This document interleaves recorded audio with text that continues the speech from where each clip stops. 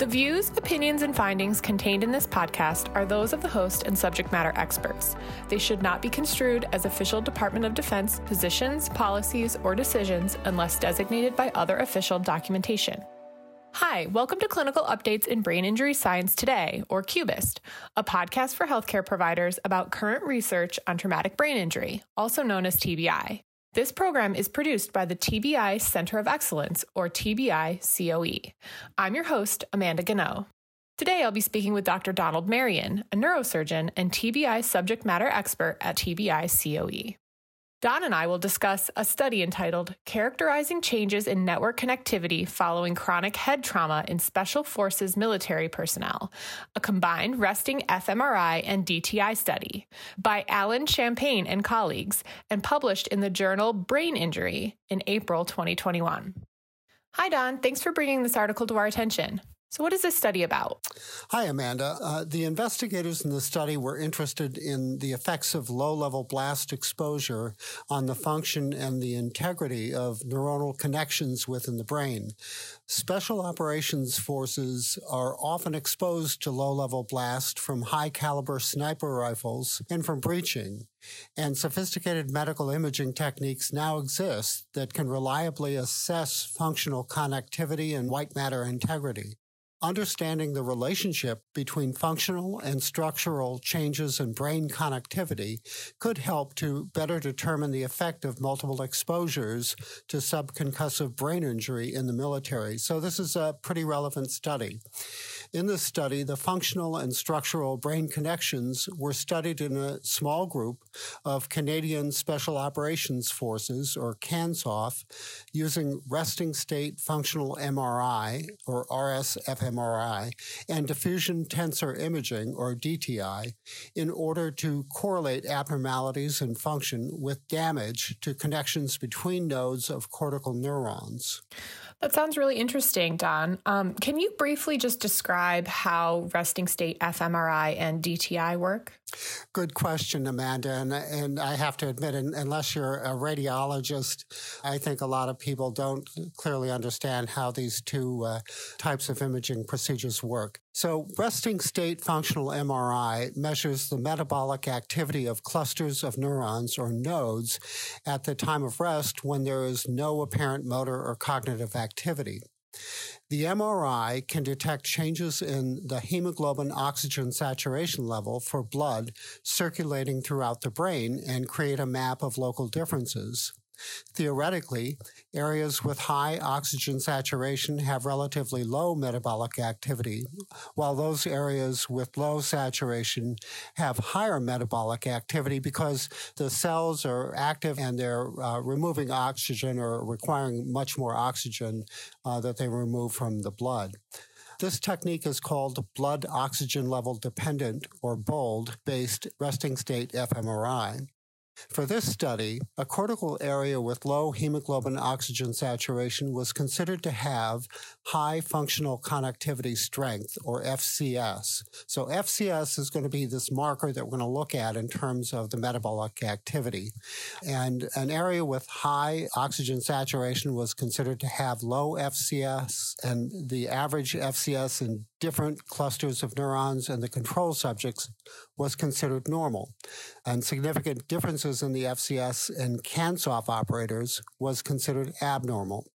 Diffusion tensor imaging detects microstructural damage to axons by determining if the fluid in the axon is properly confined within the healthy axon sheath, or anisotropic, or has diffused freely through a damaged axonal wall, or is isotropic. A decrease in fractional anisotropy, or FA, or increase in mean diffusivity, or MD, are considered indicative of axonal damage. Thanks for explaining that, Don. I think that's really helpful for our listeners. So how was this study done? 15 male Canadian Special Operations Forces snipers and breachers that had a history of exposure to repetitive head trauma were enrolled. 15 age and sex-matched controls, presumably civilians, were recruited to undergo the same imaging protocol, and none had reported any history of exposure to subconcussive impacts or to traumatic brain injury. All participants completed the symptom assessment portions of the SCAT-3 and the Montreal Cognitive Assessment, or MoCA. Following these assessments, each subject underwent resting state functional MRI and DTI. For the resting state fMRI studies, 5 functionally independent resting state networks were isolated, and those included the default mode network, the somatomotor network, dorsal attention network, ventral attention network, and the visual network. And the functional connectivity strength, or FCS, for each network was calculated. Okay, so what did they find? I knew you were going to ask that. The service members were all career military and had served for an average of 19 years, with a total time of self-reported exposure to repetitive head trauma of approximately 10 years. They had an average of 2 concussions, though none reported loss of consciousness at the time of the concussion. Compared with controls, service members reported a significantly greater number of SCAT-3 symptoms.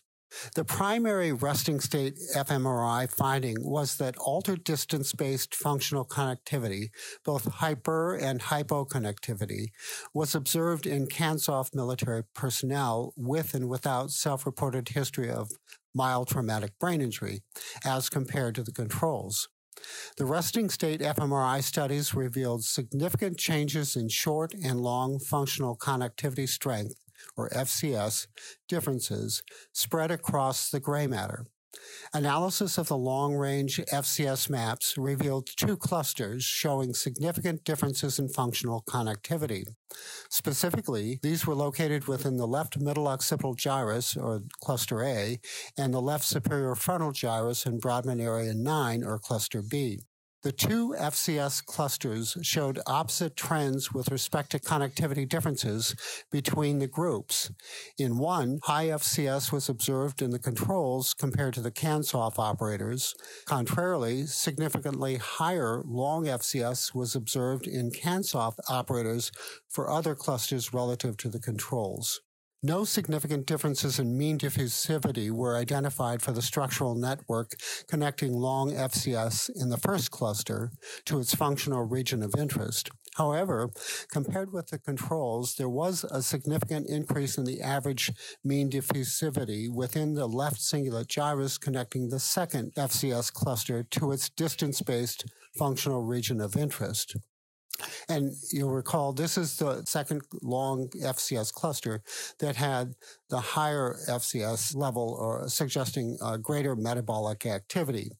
So this is a little bit confusing because here you have this long FCS cluster with higher metabolic activity, and yet this is the one that has the evidence of damage to the white matter with the increase in the average mean diffusivity on DTI. So with damage to the fiber tract connecting the cortical nodes, one might have expected a low FCS, that is, low metabolic activity. But instead, the authors found high FCS, suggesting higher metabolic activity, and their conclusion from this was that the neurons in this long FCS cluster that had damaged connections had to work overtime or had to increase their metabolic activity to overcome damage to their connections caused presumably by low-level blast. Finally, there was no significant relationship identified for total years of exposure to repetitive head trauma or history of reported head injuries and functional connectivity or median diffusivity.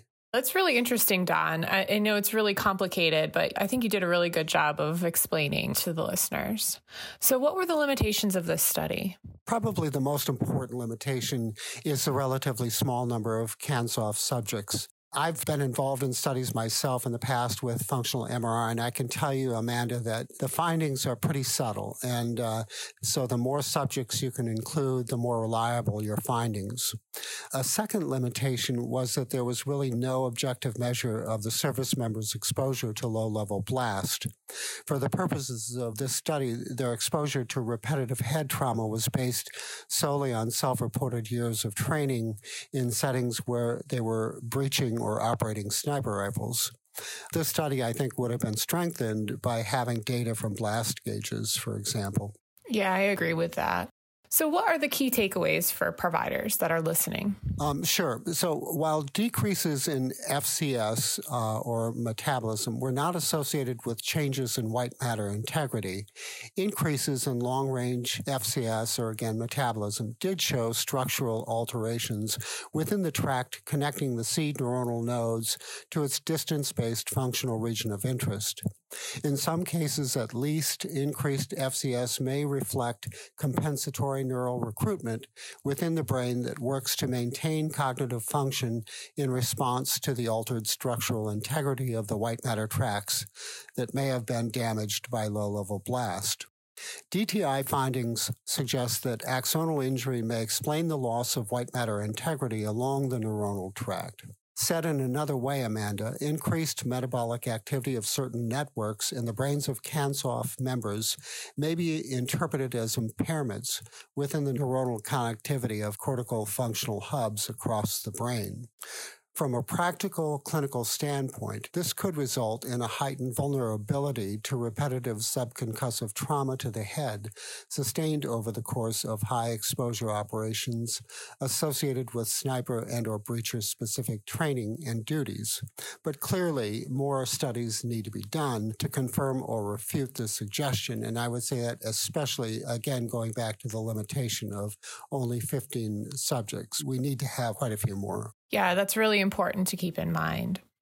Okay, well, thank you, Don. That's all we have time for today. You can stay up to date on future episodes by subscribing to Cubist on iTunes, SoundCloud, Stitcher, or wherever you listen to podcasts, where you can also find links to the articles we discuss and other relevant resources. Cubist is produced and edited by Vinnie White and was hosted today by me, Amanda Gano. It is a product of the Traumatic Brain Injury Center of Excellence, a division of the Research and Development Directorate, J9, of the Defense Health Agency, and led by Division Chief Captain Scott Coda, Medical Corps, United States Navy. Thank you for listening to this episode.